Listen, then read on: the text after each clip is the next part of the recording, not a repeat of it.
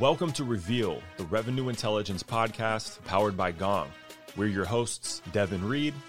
And I'm Sheena Badani. Revenue intelligence is a new way of operating based on customer reality instead of opinions, making data-driven decisions based on facts instead of opinions or guesswork. And it's made up of three success pillars: people intelligence, deal intelligence, and market intelligence. You know, the things all revenue teams need and care about.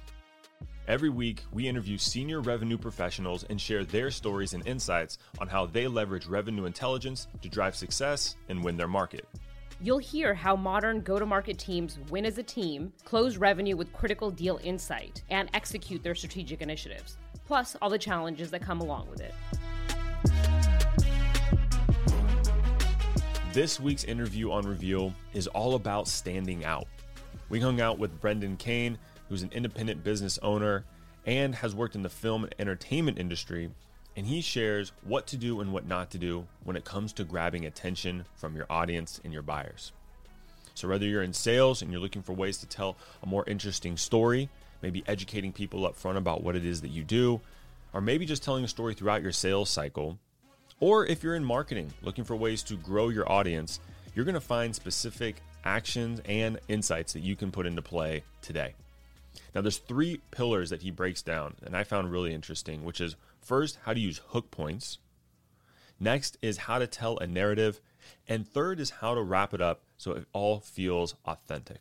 So with that, let's go ahead and dive into our interview with Brendan. I am super excited to welcome Brendan Kane here to Reveal.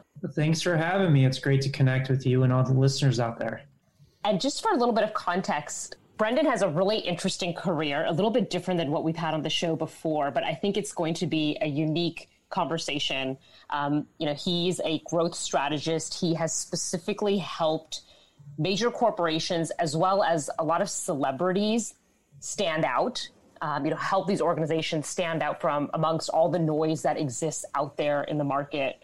So I think it's going to be a really interesting point of view of how can we take some learnings from both the consumer space and how celebrities are able to get their messages out to consumers and bring that into the sales world. So with that, Brendan, maybe you could give us a little bit of context on your background. I know you studied filmmaking in college. What was it about the film industry that particularly drew you in? Yeah, so my background is, as you mentioned, is kind of different in the fact that I'm very much an experiential learner, which took me into many different facets of digital technology, business, and the purpose of this podcast is like sales. And as you mentioned, I started off in film school. I really wanted to be a movie producer and learn the business side of the film industry, and quickly realized that they don't really teach you anything about business in film school.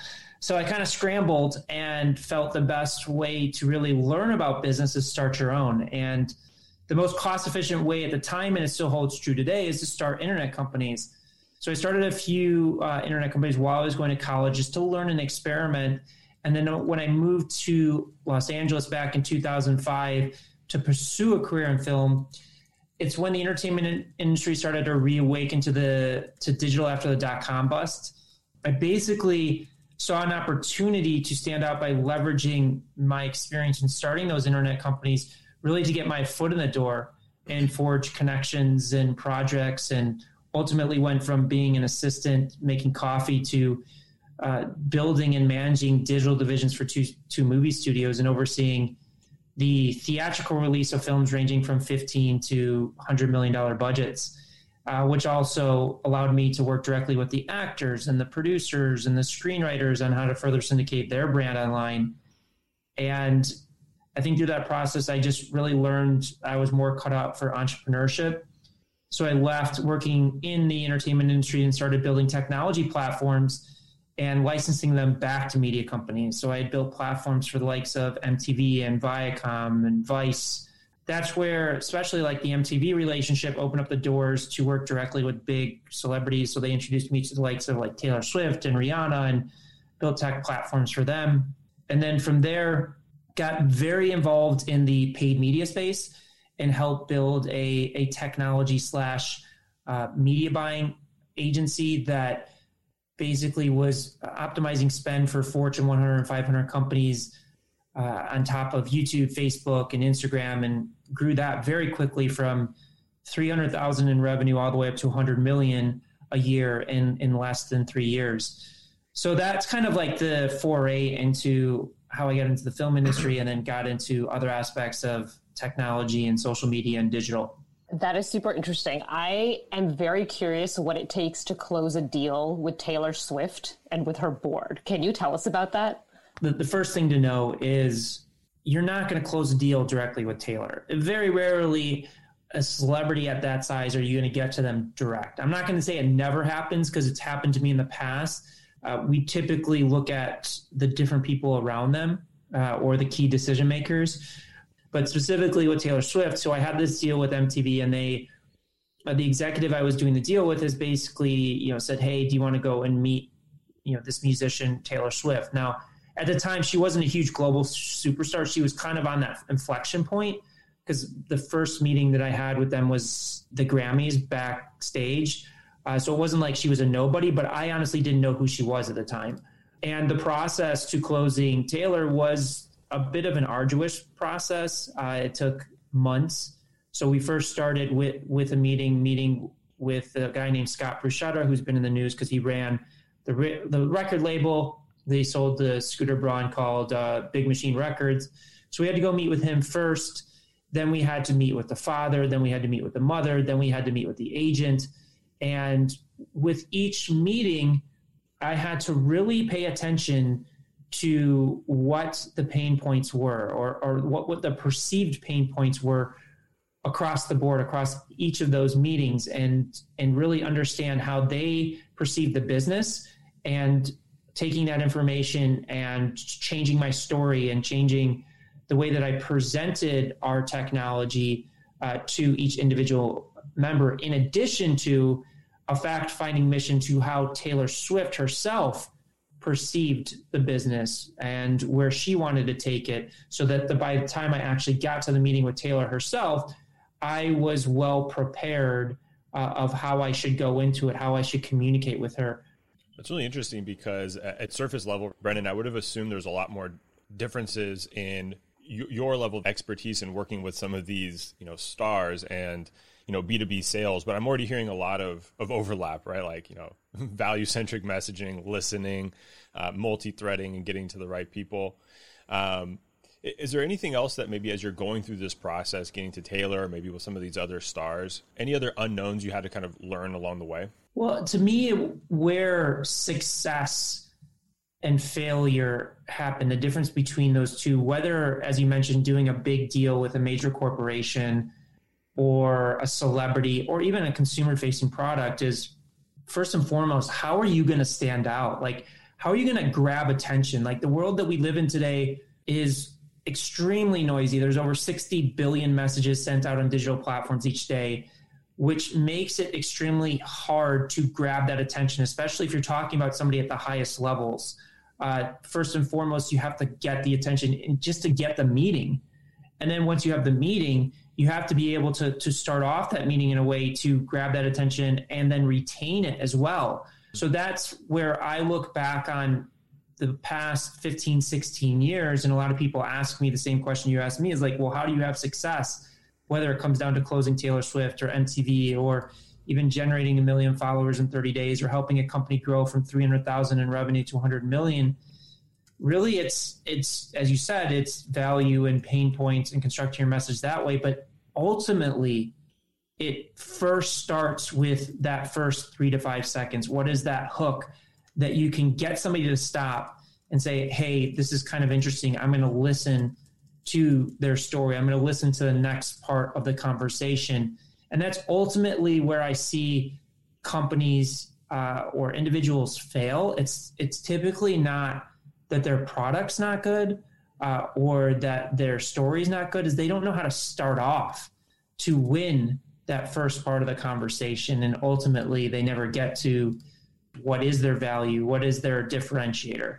I love that you started with grabbing their attention. It's very topical for me and Chino. We were both in a speech coach session this week, and that is exactly what he focused on, was grabbing their attention early, and then just as difficult is keeping it.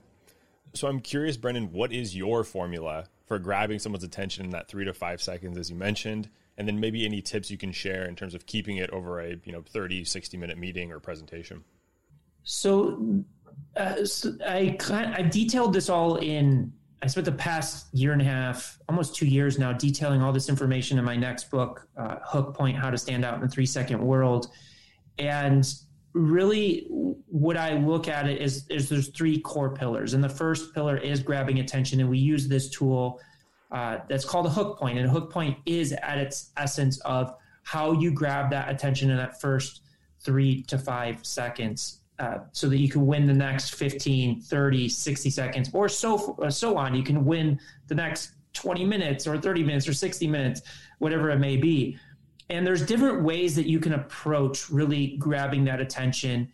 And there's one of the biggest mistakes, and I'll start with the mistakes that people make when they're attempting to do it, is one is they're trying to push way too much information and overwhelm the person in the first 3 seconds. Like there's a lot of great information about there, like Simon Sinek's Your Why or Your Purpose or your mission statement, your branding, all of those things, which are critically important.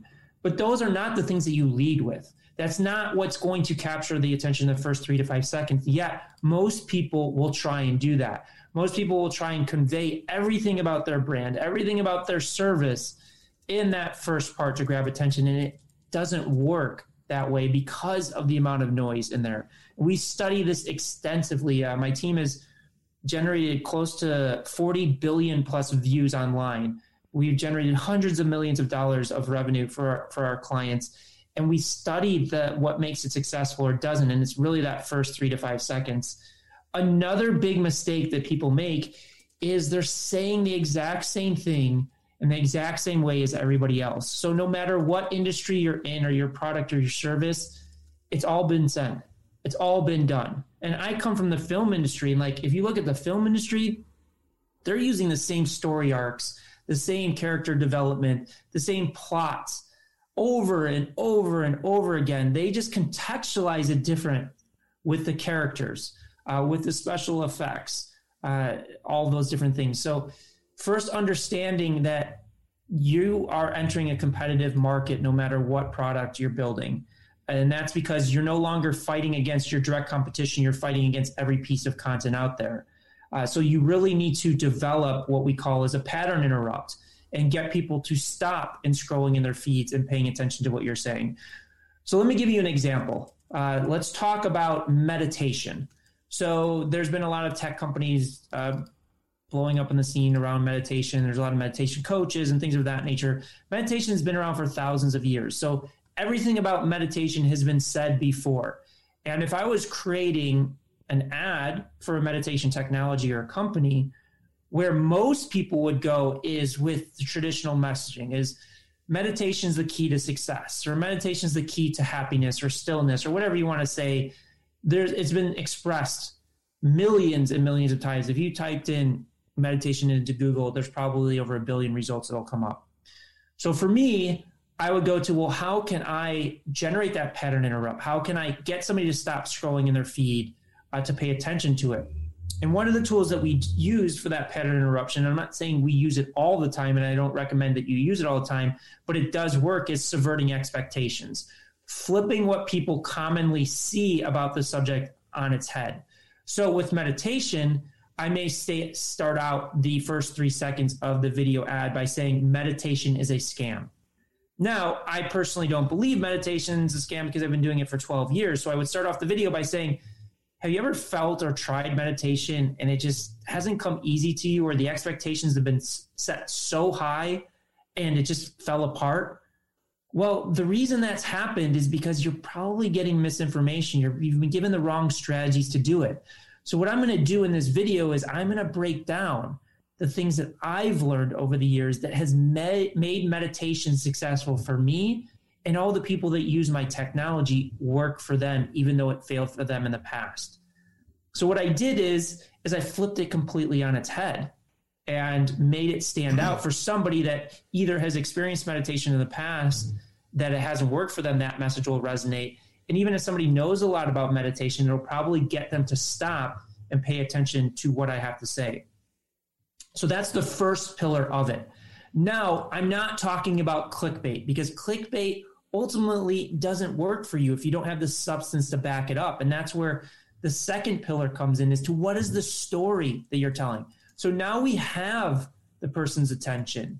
What is that story that we're going to tell that matches what we just grabbed their attention with, and also retains them through that? So we've got to develop these unique stories. And typically one of the tools that we use is kind of narrative-based storytelling, where there's a beginning, middle, and an end. Because as soon as we hear the word story, it's like, I want to tell you a story, or you start breaking the information down in a storytelling technique, people are automatically trained from early childhood to want to know how the story ends. So that's the second pillar. And then the third pillar, which is just as important, if not the most important, is, are you doing it authentically? Is it coming off believable? Do people trust what you're having to say? So when we look at all those three pillars, if you don't have one without the others, it falls apart. So the first one of using a hook point and grabbing attention, if you don't have that, you'll never get to the story. Now, if you grab attention and your story is horrible, you're basically going to lose them. And third, if you grab their attention, you have a good story, but it's unbelievable, or people don't trust what you're saying, or if it comes off authentically, then it falls apart as well. So that's kind of the three-pillar structure that I have followed for 15 years of doing this, of mastering attention and closing big deals, or scaling from a consumer-facing end as well. LinkedIn has become the foundation of many B2B revenue teams' engagement strategy. 94% of B2B marketers use LinkedIn for content marketing, and 89% use it for lead generation. But just like every other digital platform, it's only getting noisier. Around 2 million pieces of content are published on LinkedIn every day. 2 million. That means sharing valuable insights and content is no longer enough to win your audience's attention. You need to create hooks that get people to stop long enough to listen to your story. Stay tuned to the micro action at the end of the episode for tips to help you cut through the noise. Those are phenomenal examples. Thank you for the breakdown. I'm curious, Brendan, when you said the hook, or presenting information differently, you happen to use meditation as an example. And there's a commercial I've seen for the Calm app. Are you familiar with it, where it opens up? Well, I'll explain to it for viewers who maybe not have seen it. But I was watching, I think, a basketball game. I'm pretty sure it was a basketball game. And so you're used to, the sounds of what a basketball game sounds like, and you can kind of tell what commercials sound like. And so in the middle of a commercial break, it gets kind of quiet, and then there's just the sound of rain. And there's this timer that goes around, and kind of think it's like a 15-minute increment, whatever slot they bought. And then it's just this very calming break in information, right? And so I've always noticed it. And then it cuts to, the logo. So, it's the Calm app for meditation, and I'm sure a CTA of some sort. I'm curious, Brendan, if you're familiar with this, and if that's exactly what you mean in terms of that differentiating hook point of presenting information in a different way. So I'm definitely familiar with Calm and Headspace. We look at their Facebook ad library all the time. I'm not familiar with that specific commercial, but what you just said articulates that they use that pattern interruption. So right. As you mentioned, like, commercials typically follow, a similar tone, a similar, feel, a similar volume, and then they just throw in this, this pattern interruption of just the sound of rain, a quiet sound of rain. So they're using that actual sound as the pattern interruption to grab their attention, to then push to that CTA. So yeah, that's a great example. We, with hooks and hook points, and I can give everybody that's listening to this access to a free masterclass where we break this down in more depth over an hour and a half. But hooks can come in different forms. It can come in the form of, like you just said, sound. It can come in the form of a performance. It can come in the form of a concept, a product or a service, in form of text. There's many different ways that you can hook people in. It's really about choosing the right one for the right situation for the right audience. So you just broke down one that's perfect for TV. Now, would that same ad work for a social media ad?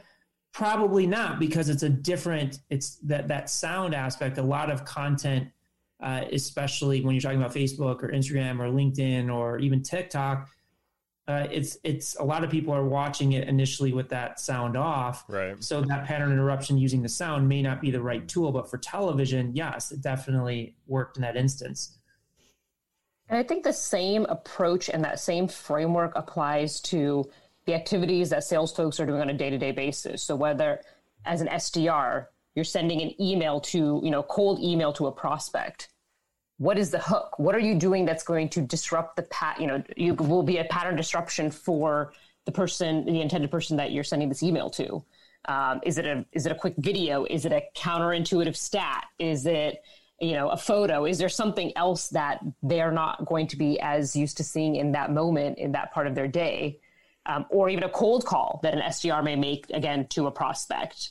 I'm curious if you have seen or are familiar with any interesting examples on that front of how we can think through pattern disruptions and that hook in our outreach to prospects.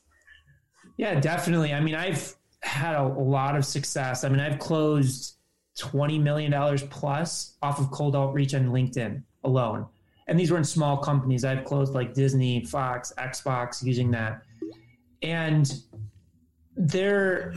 it's amazing because I just did a YouTube video on LinkedIn and breaking down cold outreach emails that I receive. And it's kind of baffling to me, the messages that people send out, where it just clearly comes off like they're trying to sell you something, or they're trying to disguise the value in a sales.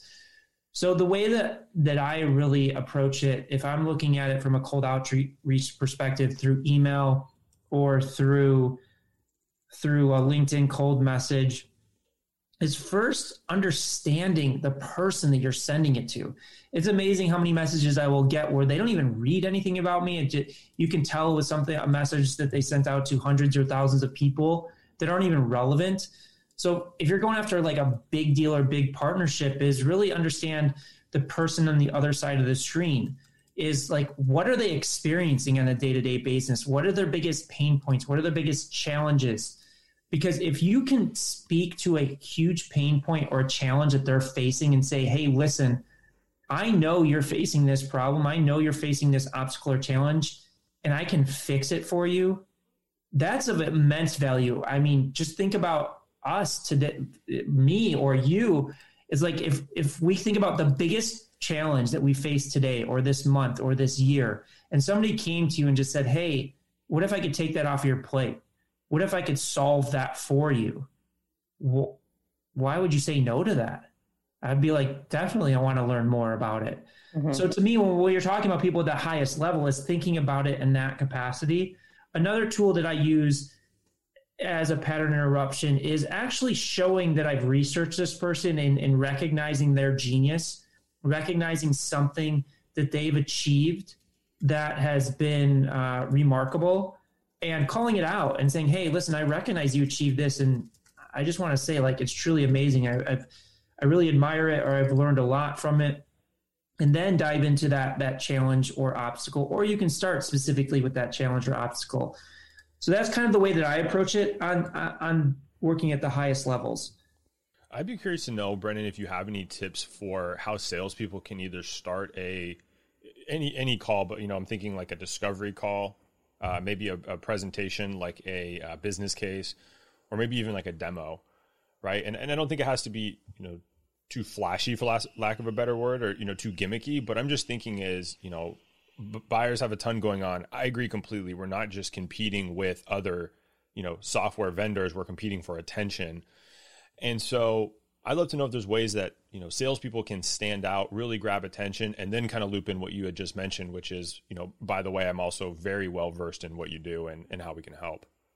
Well, first and foremost, I would never go into a meeting saying I'm very well versed in what you do and understand your business. There's so many salespeople that will go in with, egos about it. And like, it's interesting. I just did another video breaking down Shark Tank pitches.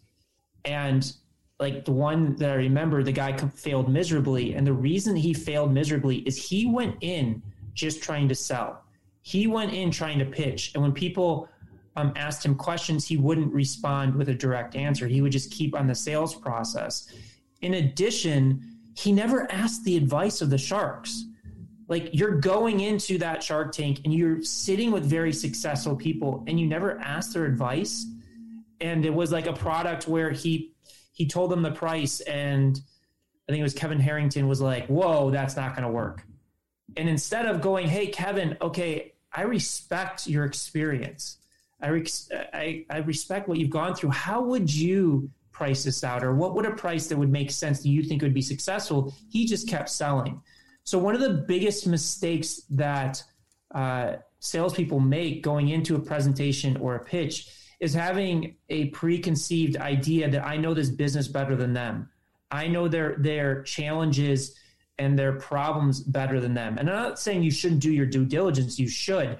But I always go in to a meeting or into a presentation starting by really understanding who am I talking about or talking to.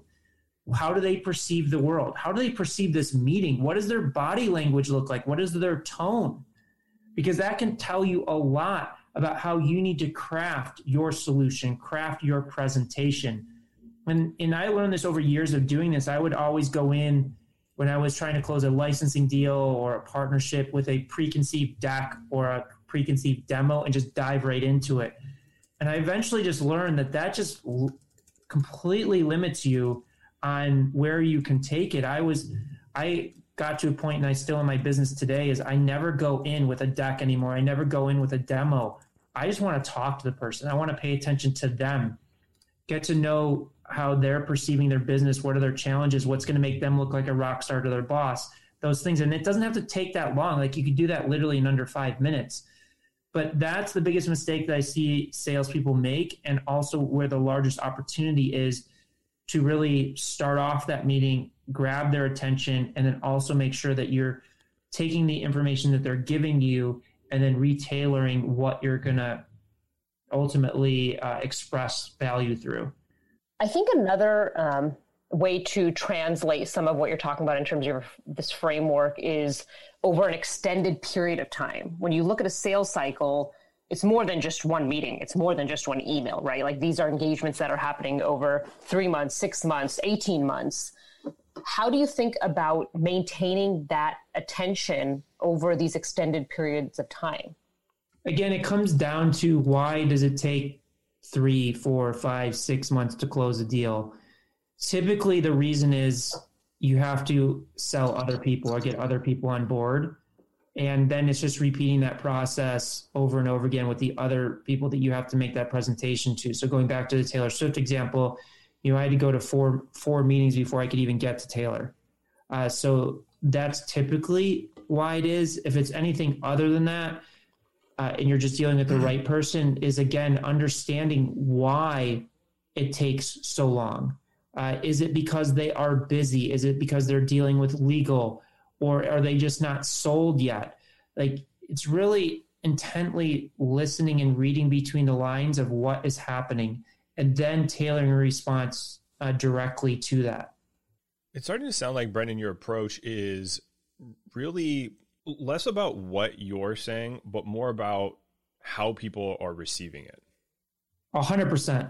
It's a majority of our success and a majority of the work that we do is with clients is it's not so much about the content, it's the context. Is how can you make sure that your message is being received? How can you make sure that your message is being heard? How can you make sure that your message is being understood? And a lot of the work that we do, we use a lot of human psychology, understanding the subconscious, understanding different communication frameworks, understanding different words and phrases that you can use based upon somebody's personality. And also, if somebody's in a state of distress, seeing the sequence that they go through to be in a state of distress, and how you get them out of that distress to be in a healthy state of mind so that they can receive the information that you're trying to get across to them. So that's interesting you bring up psychology, because my favorite part of sales and marketing is the psychology part of it. And the reason why is, you can sell to someone who's a, CIO, a CRO, CEO, big business, small business. And I think a lot of times we, say the words like persona or ICP, and we think that these human beings are so drastically different just because one manages 10,000 people and one manages, a salon down the corner. But really, we're all the same when it comes to the levers that work at a psychological level. I'd love to know some of those examples you kind of just hinted at. If you've got a few, maybe that work for, oral presentations versus written, or anything that you think would be worth sharing. Well, one of the frameworks that we have integrated into our business and we train our clients on really helps identify the different ways that people perceive the world.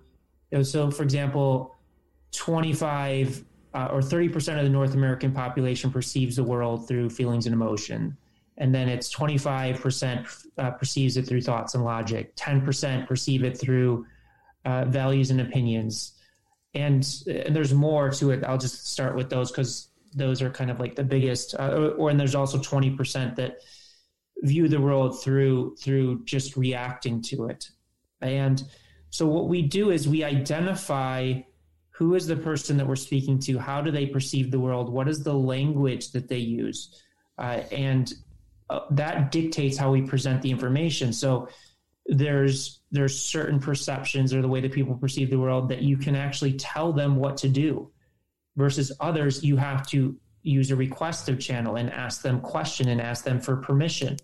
There are certain words like people that perceive the world through values and opinions. They want to know that they can trust you. So you've got to express how committed you are to their success and that you believe in their product, versus thoughts and logic. And you guys started off this of saying that there's a lot of data and facts and things that you express through these podcasts. So for those people, we need to make sure that we have the data and the facts and that it makes sense. For the people that perceive the world through feelings and emotions, like how does it make them feel? We've got to make them feel comfortable. We've got to get them to visualize how it would feel to work with us or to have a certain success. So that's one way that we use understanding human behavior and structuring our messages, either in the boardroom, on a podcast interview, in an email, and a cold outreach, to make sure that we are speaking the language that allows them to fully receive our message. And also, if we don't understand them, like let's just say we're creating an ad, we want to make sure that that message is diversified in such a way that we can hit the different ways that people perceive the world and bring them into the larger conversation that we want to have with them.